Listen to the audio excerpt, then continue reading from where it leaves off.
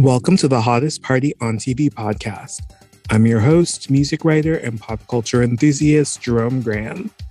I'm back with another great Where Are They Now interview with a Club MTV dancer. This time, it's Kimmarie Lynch. If you're a Club MTV fan, you'll likely remember Kim from the early years of the show. An OG Club MTV dancer, she was cast on the pilot in the summer of 1987. During the course of her time on the show, she became dance partners with Anastasia. Yes, that Anastasia of Left Outside Alone and I'm At a Love fame, the recent winner of the Masked Singer Australia. And the two looked to leverage their exposure on Club MTV and set off in a career as a recording duo. There are a ton of twists and turns in Kim's journey. She's a badass, so there's music videos, the global sensation of a stage show that is Stomp, acting, teaching, and more. I tell her at one point that she's the only Club MTV dancer I've spoken with so far who's danced on the show and also danced on the Academy Awards. Plus, we get her thoughts on Club MTV while she was there and how she reflects on it now.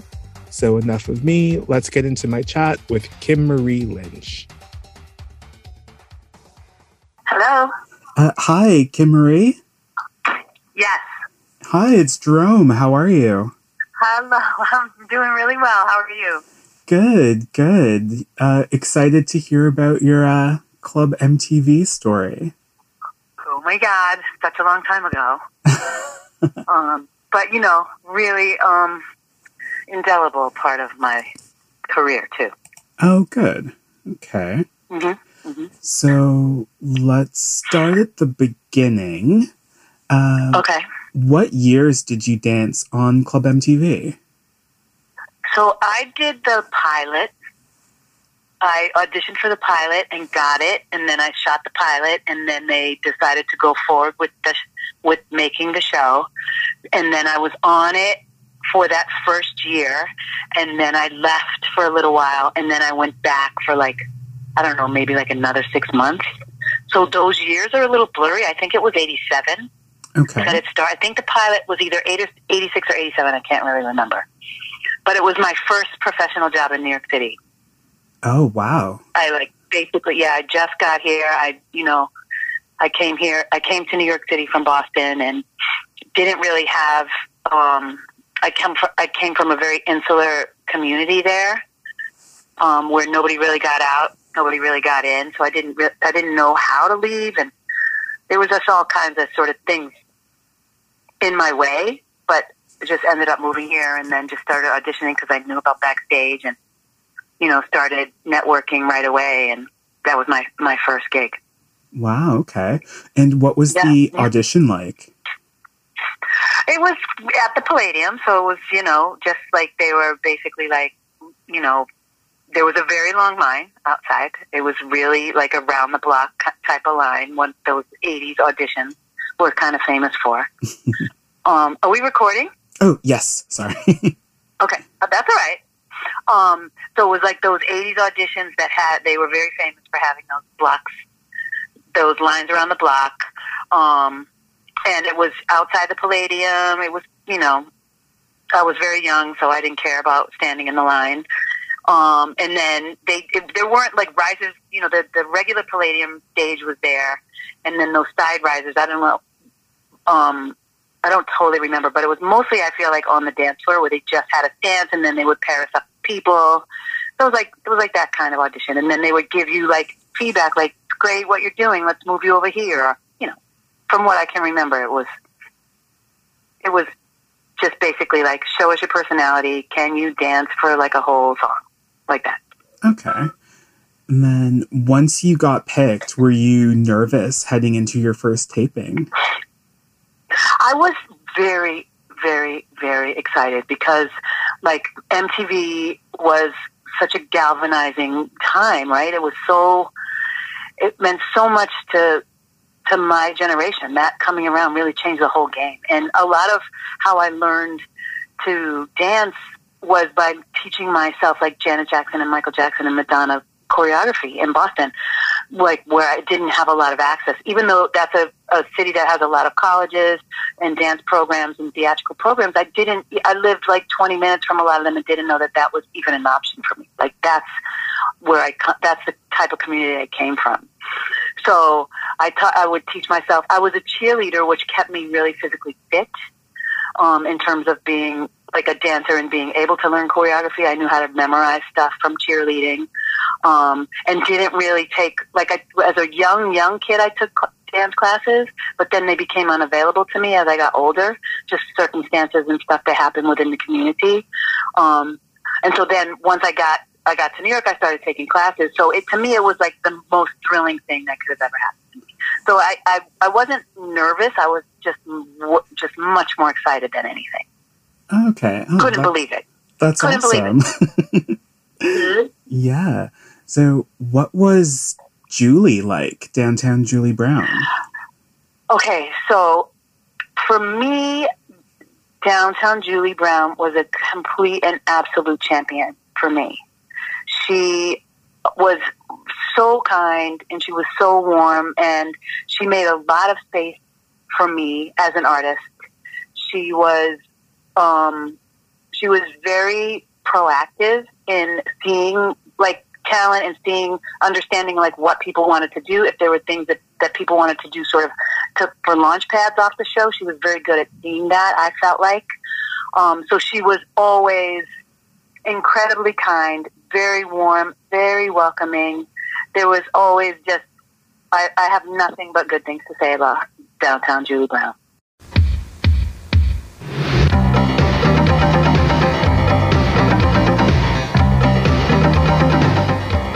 Welcome back to Club MTV. Julie Brown with you here. We've got a new song coming your way. We'd like someone to kick it off. Kim, would you do the honors, please? It's Amazulu with Montego Bay. Okay, let's get down. Calypso Style. Amazulu's brand new one. Are you ready to rock? Here we go. Montego Bay. So speaking of launching pads, I mean, there were a lot of singers and dancers and actors and models. It was like a hotbed of talent, which brings me to the superstar singer, Anastasia. Mm-hmm. She was a regular dance partner of yours. Yeah. That was like a journey that we took together. We were a group. We were very serious about our partnership. We had a record deal. It was, we were very young. There were a lot of hands in the pie. There were a lot of people that didn't have our best interests at heart. There were things that we didn't understand and didn't know. We worked really hard. We did really good work, and then it didn't work out. So it was just like one of those things where you're like, oh, this whole thing fell apart, and now I have to like pick my life up and start all over again. Oh, that's too bad. But I guess, it helps, it's a chapter on the journey. So For sure. I learned a lot. I learned a tremendous amount about people, about who to trust, about like how to get a manager that's going to like really teach you how to manage a contract, how to manage your time, how to do all the things that like really young people might need help with. And then, of course, through that, I learned it. I had to teach myself too. Right. Of course. Yep. Yeah. So, aside from Anastasia, did you have any other favorite people that you like to dance with on the show? There were so many amazing people there. I mean, just like off the top of my head, of course, there's Jocelyn, and I remember Ronnie. I know that Stuart was on. I still go to the garden and see. I just like sometimes wait for Stuart to come down from the rafters to talk to Stu. There were a lot of other people too, and like I know Venus. I don't know if you have reached out to Venus. She was she was a great person to have around. Really fun to dance with. Who else? There were so many amazing people, and it was so long ago that it's kind of hard to remember a lot of names. And I was kind of a floater. I kind of floated around. Like Anastasia and I were really trying to push the group and push the record, so we tried to get featured a lot. We tried to stay together a lot, but then we also moved around because there were so many people who were so interesting and so talented and cute, like that. Of course. Right. And then how did you get your outfits for the show? Oh my God, this is so funny.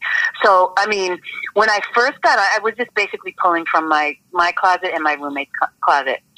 This is the person that I moved from Boston with. We just basically like came here on a really limited amount of money, and we were like, let's just move there, and then we'll see what happens. But she had she was very creative dresser. She had a lot of like really interesting style points. The two of us together put a lot of outfits together. So I was just always pulling from my closet. I did a lot of thrifting back then. I still thrift, but I did a lot of thrifting. But it was all my clothes, and I would just decide what I was going to wear. Then, after a while, because it was so grueling, I don't know if anybody has spoken specifically about like the length of days, the like lack of money, the lack of resources for the dancers, right? They didn't give us a budget to buy clothes. You had to buy your own shit. You had to we were getting paid nothing. We were working all day, I can't remember the amount of shows that we would do in a weekend, but it was an outrageous amount of shows. Like, there should have been laws, really, for the amount of work that we were doing, for the little bit of amount of money that we were getting from such a very rich network. But that's, those are other things that we can definitely talk about, because it did become problematic. But to get back to the clothes, there came a time where I basically had like a little interior rebellion, where I went to do the taping, and I decided that I was not bringing anything except for one outfit, and I was going to wear the one outfit for the whole day. Oh, wow. And I did that. Yep. And I remember the outfit. It was a black catsuit, turtleneck, long sleeve catsuit that I took a piece of black material and tied in a bow behind my back. And I had this rhinestone, 3-tiered rhinestone necklace. And people kept saying to me, "You already had that on." And I'd be like, "Yes, I know." And there were like people, like producers saying it to me, and there were dancers saying to me like, "You already wore that." And I'd be like, "Yes, I know." And it was just like my little moment of being like, fuck you. Like, I can't possibly continue to put these. It was such a taxing thing. And then at like one point something got stolen from me. So I was like, I'm not bringing all my clothes to possibly have them get stolen. Right? So that was part of my rebellion as well, where I was just like, I'm going to show up in the outfit. I'm going to wear the outfit for however, I think 7 shows in the day. And then, then I'm going to call it a night after the 7th show, or the 5th. I can't remember how many. I think it was 7 shows a day, which is insane. Right. Yeah. I think most people have said it was 8 shows one day, 7 the next, something like that. Yeah, like that. Yeah. Wow. Well, also really, really, really, really fun, but also exhausting and problematic in a lot of ways. Yeah, I can imagine. Yeah. And then the longer you do it, you're like, wait, what is this? What is happening? How much money does this network have? Why are we getting paid $50 a day? But then we also were all like seeing it for the thing that they do, especially with dancers. Like, oh, you're going to get exposure, right? That was like a big thing also, 80s and 90s. They might even still say it to dancers, like, do this job, we'll give you $100, but there's a lot of exposure. And it's just a way really to exploit talent. Right. Yeah, because you can't pay rent with exposure, so... Exactly. So, we tried to make it work. The people who were trying to do other things used it. Oh, good. Definitely. That's good. Yeah. All right. So, speaking of which, did you get to do, like, any cool music videos or anything based on your time there? I did. So, I met Tyrone Proctor on the set of Club MTV, and he's a really well-known choreographer. He did a lot of Jody Watley videos, but he also did the Johnny Kemp video, Just Got Paid. Just got paid. It's Friday night. And I was walking home, and they just happened to be shooting on my block. And I walked past him, and he was like, come right now. And then he like put me on the set, and he was like, you're gonna stay right there. And it was just like a background spot, but to me it was like a huge deal. And the really fun thing was I just got to freestyle in the video. So it was just, one of those moments in knowing someone. New York City, it used to be, I feel like there used to be more spontaneous creation happening in the city back then. I don't see a lot of that anymore. But back then, a lot of stuff would just sort of pop up, and you'd be like, "Wait, what are we doing? What is happening?" You know. And it was just like the vibe. It was just a vibe. And I did do a couple of Salt and Pepper videos. They came and performed on the show, and then they cast some of us from being on the show. So that was really fun to do those videos. Oh, cool. Yeah, so, it seemed like they were kind of like the perfect group for that show. They just had the right vibe. Yeah. Yeah, they did. And they were also lovely. And, you know, they were very engaging. They were engaged with the cast, like in casting those videos and picking the people that they wanted. You know, MTV was struggling with their own sort of racism at the time too, and like they weren't really paying attention to rap music like at the Video Music Awards, same with the Grammys. So a lot of times they would make the black artists put white people in their videos. So they would come to MTV, and that was also, I understand now. I didn't understand. I had the privilege to not have to understand it, but back then definitely they needed, MTV was telling them that there had to be white people in their videos in order for them to get played. So I knew later on that had happened, but that is an important thing to say as well. Oh, absolutely. Yeah. Yeah, they kind of struggled to find their footing with black music there for a little while. Oh, for a very long time. And David Bowie called them out famously. You know, Michael Jackson sort of set them up because he was so successful. Once they started playing his videos, there was no denying what was happening. But they still hadn't really reckoned with their racism for quite a while, I think. Yeah, definitely. Speaking of artists, did you have any favorite artists that you got to see perform on the show? I was very excited about Paula Abdul. I'm a huge fan. Love her so much. Also really sweet, very, very engaging. You know, there were people who came on the show and they were like, "Oh, who are you? What are you doing? Oh, what?" You know, they were people who would just come and be very down to earth in terms of, you know, interacting with the dancers. She was one of the people who was so sweet and kind. And some people just didn't, they were very busy, right? So they would come on and they would perform and they would go. So I'm not like shading anybody who didn't interact with dancers, but there were some people who just found the time, whatever, in their schedule to just sort of be around and to interact. She was one of my favorites. I really loved seeing like Sweet Sensation, all the girl groups that came through. That always made me really excited just in terms of seeing like women artist groups, because I was in a group. I was like, yay, go female group, girl groups, let's go. Sweet Sensation. Oh my God, who's that other huge group that Show Me? Remember Show Me? Oh, the Cover Girls. Show me you really love me. Actions speak louder than words. Show me you really need me. The Cover Girls. Oh, I was so excited to see the Cover Girls. Yeah, all those. Bobby Brown came through. That was really fun. I also like got picked to go on stage and dance with Bobby Brown, so that was a bit of a thrill. Also, being from Boston, I was like, guess what? I'm from Dorchester too. So there was like a little. Oh, nice. That connection of Boston with him. Okay. So yeah, there was a lot of like really positive stuff that happened, and then, you know, not so positive things. Right. Yeah. I'm sure that, you know, it couldn't have all been, you know, all good times, but that's how things like that go. No, I mean, yeah. Do we want to talk about that? Sure. Yeah, absolutely. I mean, everyone's been pretty honest about, you know, positive and negative experiences from the show. So, yeah.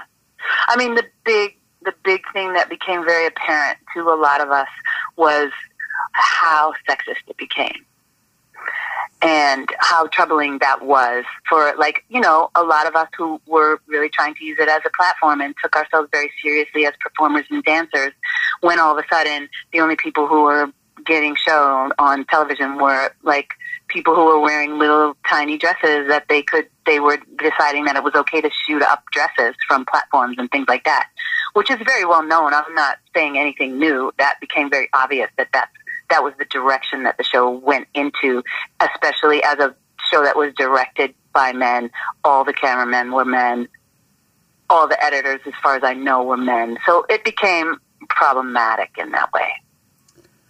Right. Yeah, it seemed like the show kind of developed that reputation. Yes, it developed or devolved, however you want to look at it. But, you know, it was it got to the point where I was like, so maybe I'll just stand around then and see what happens. And I became a little bit more of a watcher to see like exactly what they were doing. And it was really concerning and upsetting when I would just see it. And it was very hard. So many people were very young and were like, oh, this is how I'm going to get the time, and this is what I can do. And for some people, it totally worked, and it's fine, and there's nothing wrong with it. But I think that they were totally being exploited and didn't know. Right. I can see how, that part of it could be a little problematic, because it's sort of one thing if you're in on it and you feel like that's what you want to do, but if it's something that you feel like you have to do, then that's not so great. Okay. Yeah, there were definitely people who did it and made it work, and that was a platform for them. That's awesome. I totally support and love that. So happy for those people who got to have that happen. But then there were people who were doing it, and then there were people who were like, fuck that, I'm not doing that. And so then it became just a kind of a battle, right? So for me, I was like, okay, so I'm not going to do that. So then I'm not getting paid attention to at this point. So then that's pretty much when I had to go. Right. Oh, that's disheartening. Yeah. Yeah.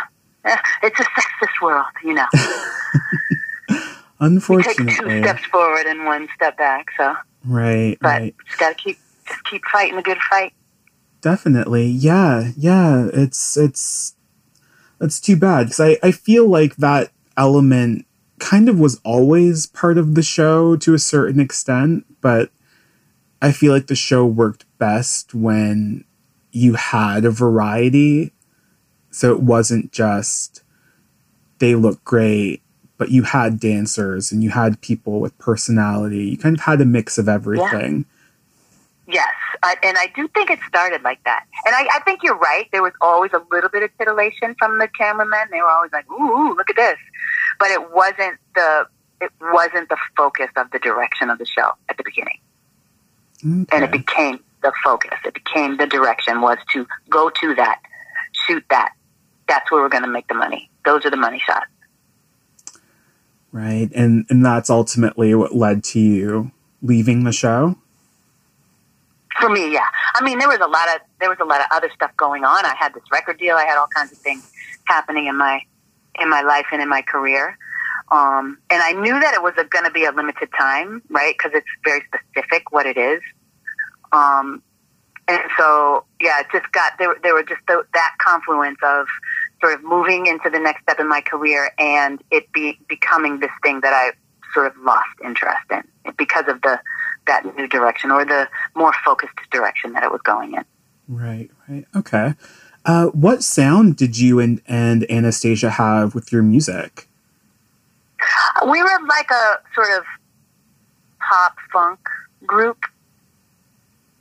Okay. Yeah, I would say it was pop funk. Yeah, it was fun. You know, we were both dancers. It was a highly choreographed act. And I played like a stand-up Simmons drum set, like an electronic drum set. I really wanted to be Sheila E.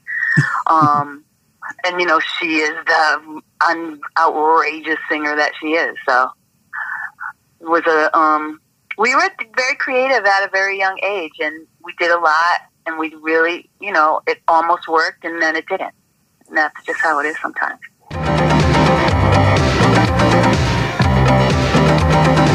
Welcome back to Club MTV's Masquerade Party, and a party has turned out to be Kim and Anastasia. Where did you get those outfits? Little Mermaid down here. A woman named Kim Brackman makes all these things out of paper plates, and so there you go. And Kim's a bumblebee, right? Yeah, I'm a killer African bee. You're killing. She's got quite a nice sting. Turn around. Look at that. The thing is, they're dressed up, and I wear this to go shopping to get my food. This is normal for me. Anyway, what are we going to go into, Kim? Bobby Brown and Don't Be Cruel. Okay, come on, get up and dance, Anastasia. But I mean, that didn't slow you down, because I think you're the only Club MTV dancer I've spoken to so far who danced on the show and also danced on the Academy Awards. So Sure did. Yeah, so, I mean, after, like, the record deal fell apart, I had to just kind of pick myself up and be like, okay, well, now what am I going to do? Now what's going to happen? So I just really went back to auditioning, and Stomp had an open call. This was also, like, right at the beginning. It hadn't even opened in New York City yet.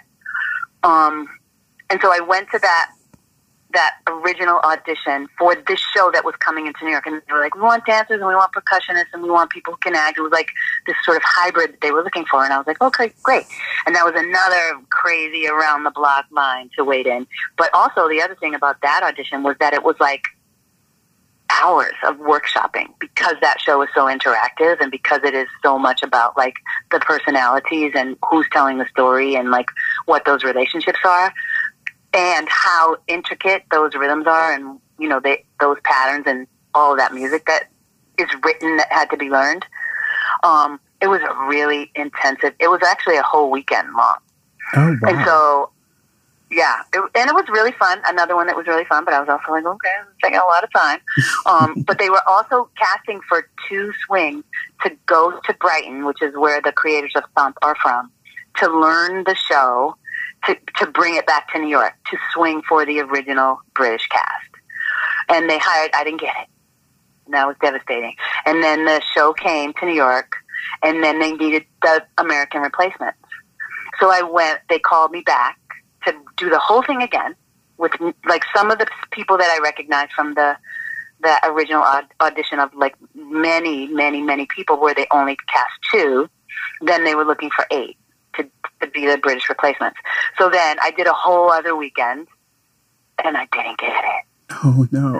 So that was, yeah. So, and then I didn't get it. And they hired the 8 original cast members. But then, as soon as the show, they started putting the Americans in to take the place of the Brits, then the American cast started getting hurt because they weren't used to doing that type of movement. And there was a lot of dangerous shit in Stomp, too, you know. There was a lot of metal, and it was a lot of, you know, heavy things that you were kind of sometimes throwing at people, and, you know, all this different stuff. So they started getting hurt, and they realized that they needed 2 more swings. So they called me, and I was like, I can't audition again. And they offered me a swing position. See what all the noise is about. Stomp. So I was part of the original American cast. Once they hadn't even put the whole 8, the new 8 in by the time they pulled me in to swing. And a swing is a person who learns like a bunch of different roles and is available kind of all the time. Okay. Which is, yeah.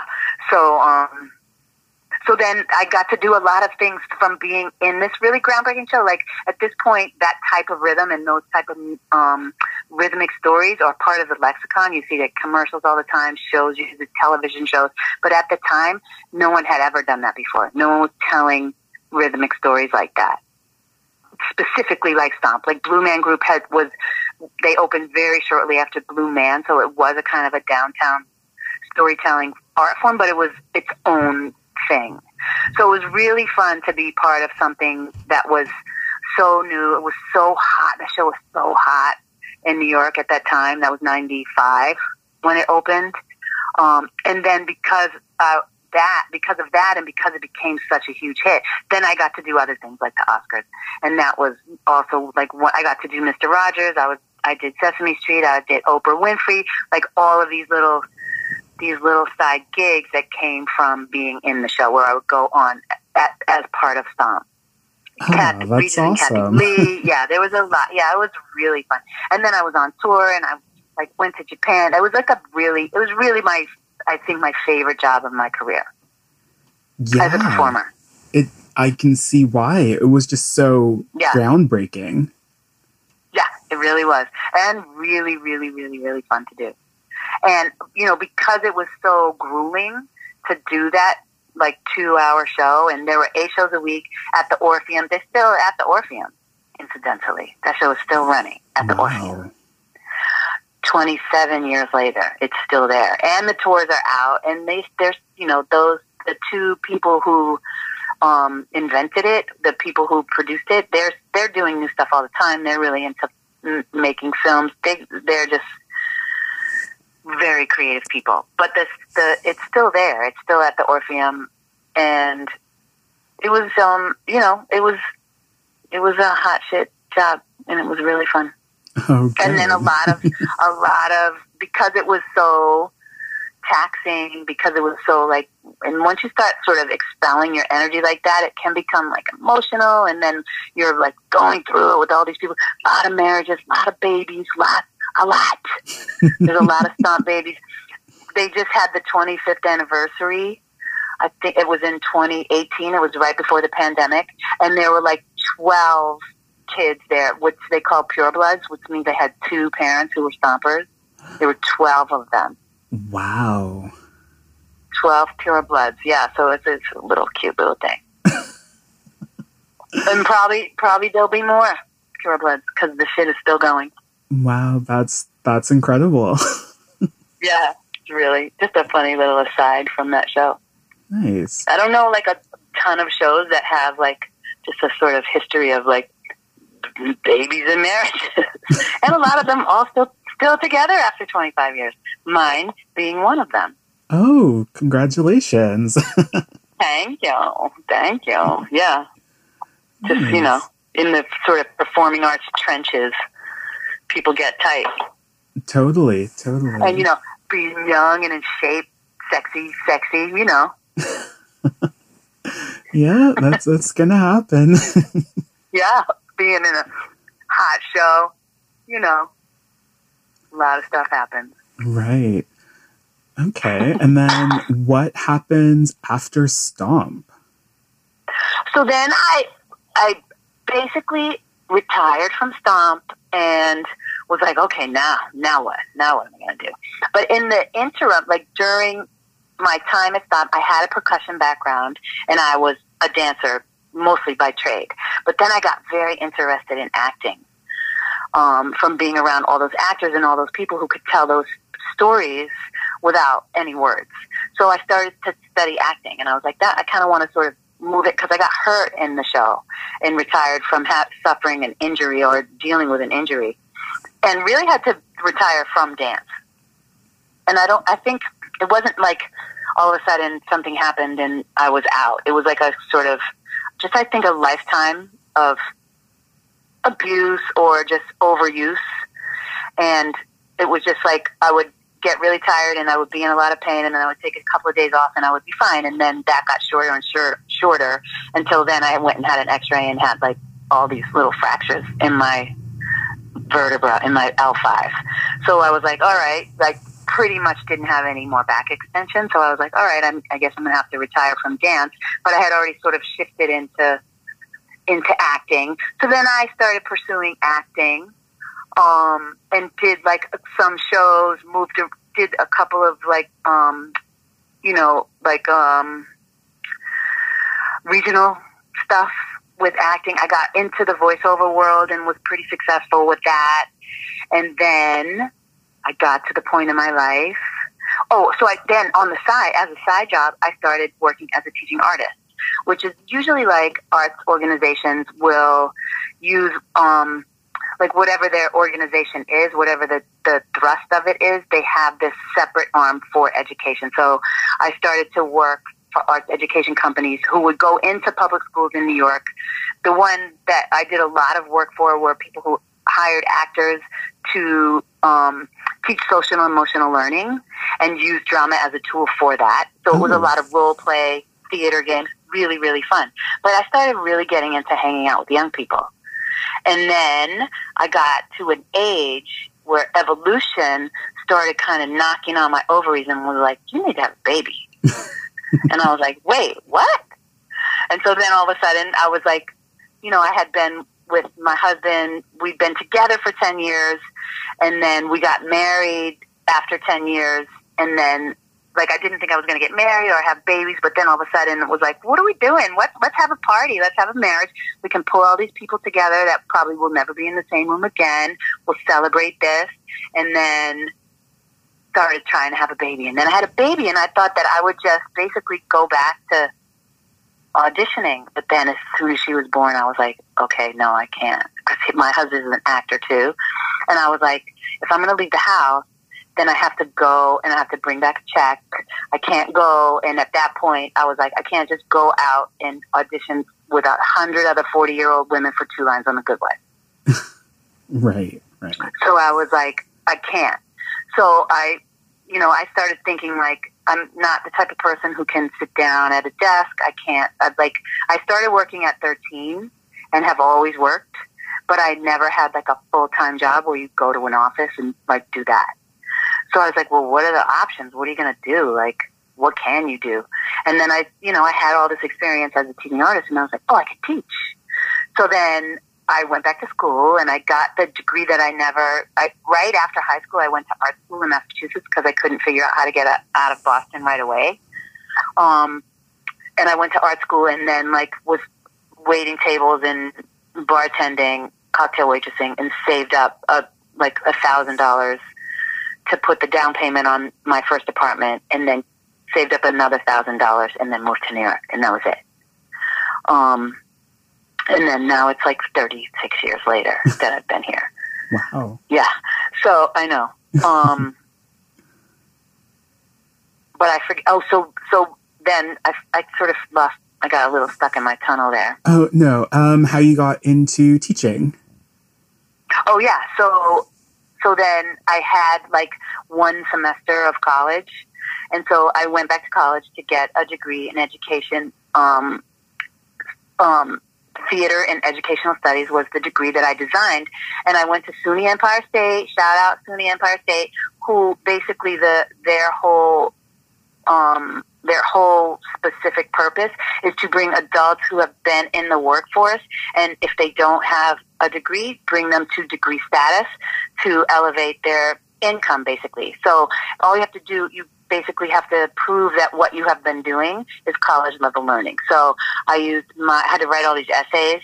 So I wrote essays about being a teaching artist, about being a dancer, about being a choreographer, all these different things that I had done in my life. I wrote all these essays and basically got almost like 3/4 of the credit, and then got the degree, and then started full-time teaching. I started teaching full-time dance in a middle school, and that was in I had another full-time job at the Trevor Project. Do you know what the Trevor Project is? Oh, of course. Yeah. Yeah. It's a great organization. So I became the trainer. Yes, an amazing organization. I became the trainer. I trained all of the people who were basically answering the phones there. And that was a great experience. And I learned that a lot of that job, when the trainings weren't happening, I had to sit at a desk to organize them and get ready for them. So it didn't work for me because there was just like too much time for me sitting. But I got a lot of experience in terms of, like, I had to get my LGBTQ competency up. I had to get my like sexual health competency up, because these are LGBTQ kids from across the entire country that are calling in crisis or suicidal, and they're calling for help, and it's the only one in the country. So I had to learn myself, and then we had to figure out how to train all of these people who come to volunteer to how to answer the phone and how to talk to young people about maybe situations that we're not that comfortable. In this country, we don't like to talk to young people about sex. So I had to like figure out, design ways. Experiential learning is my thing as a mover and an actor, how to get them engaged to learn how to talk about that stuff, which is, I'm going somewhere with this in terms of my teaching career. But so Trevor was my first full-time gig. That started in 2013. Started full-time dance in 2015.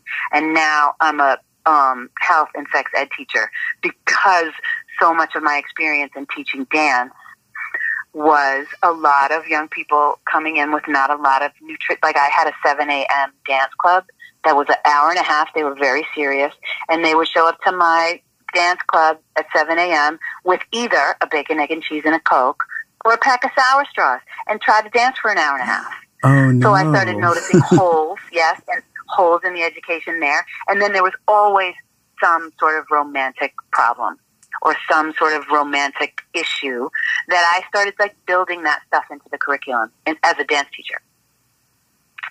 So then I basically was like, so if a school doesn't have a sex ed teacher or a health teacher, it's not that big of a deal. When you have a dance teacher, if the dance teacher leaves, they'll hire another dance teacher. But I was like, who has the full-time sex ed teacher? Because that's where we're failing society, right? This is where we have put ourselves in a really dire position, that we are not talking about sex. We're not talking about nutrition enough. We're not talking about, we're not talking about comprehensive protection methods. We're not teaching young people how to make smarter, healthier choices in terms of their sexual health, in terms of their nutritional health. So I found a school that has a full-time health teacher, and that's what I'm doing now. And it's amazing. In a high school. Oh, wow. That's perfect. Yeah. Yeah, it's great. It's been really great. One of my favorite things is like being in a room with that bunch of young people, because they're hilarious and really brilliant, and they need a lot of information, and they're really hungry for information. So over the years, I really learned how to build relationships with young people and build trust with them. It's an ongoing learning experience, but if you know how to do it, if you can build the trust with them, then really, really, really important conversations can happen. Totally. Oh, that's awesome. Yeah, so that's where I'm at. That's my whole trajectory from being a Club MTV dancer. Nice. Okay, so I only have a few questions left. This has been fun. Okay. So MTV's kind of leaning into nostalgia with their programming for the streaming network Paramount Plus, with like their real world reunion shows and all of that. Yeah. If they did a reunion style show for Club MTV, would you do it? Yeah. I mean, that all of a sudden my eyes just opened up a little bit wider. I mean, when Stomp was having the 25th anniversary, they reached out and they were like, we want everybody to come, and the show was still running, so they wanted to have those two shows on the Sunday. They wanted to put everybody in for a minute, because the show's still running and the cast there has to do the show. So they were like, we'll just put people in for certain numbers, and it'll be sort of putting people in and taking out, putting them in and taking them out. And I was like, well, I'll go to the party and I'll go to the thing, but I'm not going to be in the show. And then I got there, and just seeing everybody and just being part of it was one of the most, it was really thrilling, and it was very unexpected. So in having that experience and going back to the 25th anniversary, I would lean on yes, because I had that experience and how meaningful that was and how surprising it was, how emotional it was to see all those people and to sort of revisit that time. So I'm gonna give that a yes. That's awesome. So far, everyone's up for it, so hopefully it happens. Oh, that's great. That's amazing. Nice. Amazing. Yeah. I wonder if they would do it. That'd be cute. This was a long time ago, so Right. What do you feel is the legacy of Club MTV? I mean, I feel like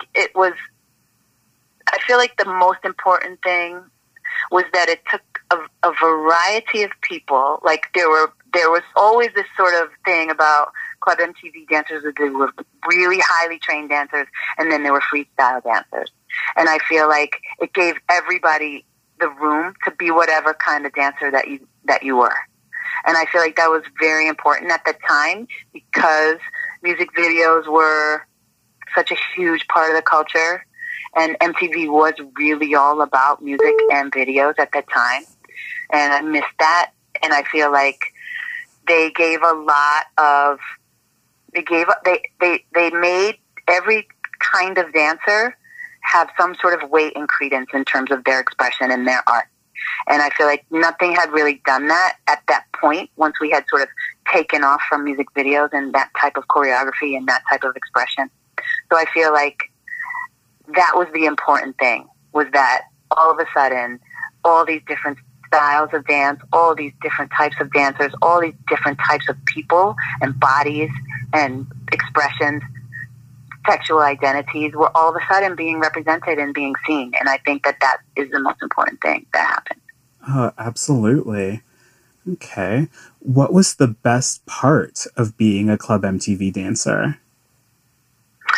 I mean, I really feel like it was the people, you know, and then being a person who loves to move, even though it was grueling and it was really hard, to have a job for me at my very young age where all I did was like show up and get cute and dance and listen to really loud music. I was like, what could be better than this? You know, and you know, at that very young green stage, I was like, this is the best thing that's ever happened to me. And that's the goddamn truth. It really was. I couldn't believe that I had moved to New York and then I was on MTV. Like, that's how much power it held for me. Wow. And a lot of people were like, holy shit, y'all were on MTV. What? It was a really big deal to get on it, you know? Totally. At that time, it was really groundbreaking at that point. Yeah, MTV was kind of the epicenter of everything cool and happening at the moment. Yeah. It was the zeitgeist, yes, of what was going on in the world. Or in this country, anyway. But the world, eventually, sort of, yes. It got there, eventually, yeah. It did. I think it did. I think you're right. I think you're totally right. All right, my last question. This is the tough one. Okay. What was your favorite song to dance to on Club MTV? Oh my god. Okay. So, there were so many. Jesus Christ. Rob Bay's song, It Takes Two, was a really big one.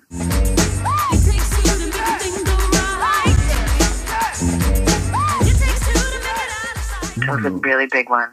I have been and will always be a giant Madonna fan. So the Madonna stuff was always huge to me. And then the girl groups, always with the girl groups. So like CoverGirls, Show Me. There were so many. I also loved like Jody Watley, Jesus Christ Almighty. That really should have been at the top of my list, but like Want Me was a big one. All the Jody Watley songs from that era. So like I'd say Jody Watley first, and then I would say like CoverGirls, and then I would say Madonna. Oh, okay. Wow, it's a great time for music. It really was. I say it all the time. I work with young people, and I'm like, y'all, the 80s, a lot of problematic stuff, but in terms of music, I'm so happy that I was alive in the 80s and that I was a teenager in the 80s. Everybody says that about their teenage years, but I don't know. I think the 80s was really magical. Absolutely. And that was my chat with Club MTV dancer Kimmarie Lynch. That was awesome, right? If you want to see Kim in action, be sure to check out Club MTV fan page on YouTube, where we just hit 17,000 subscribers. There are a ton of great clips and full episodes of the show up there for you to enjoy. If you want to follow the podcast on social media, those links will be in the show notes. Next week, you'll get to hear my conversation with Club MTV dancer Christian Liendo. Now, that one was a special treat for me, as Christian is one of the kindest and most welcoming of the Club MTV dancers I've gotten to know. And you'll get to hear about a special gift that he organized for me. So there's a tease for next week. Now, let's close things out with Jody Watley, who she's great. And Don't You Want Me?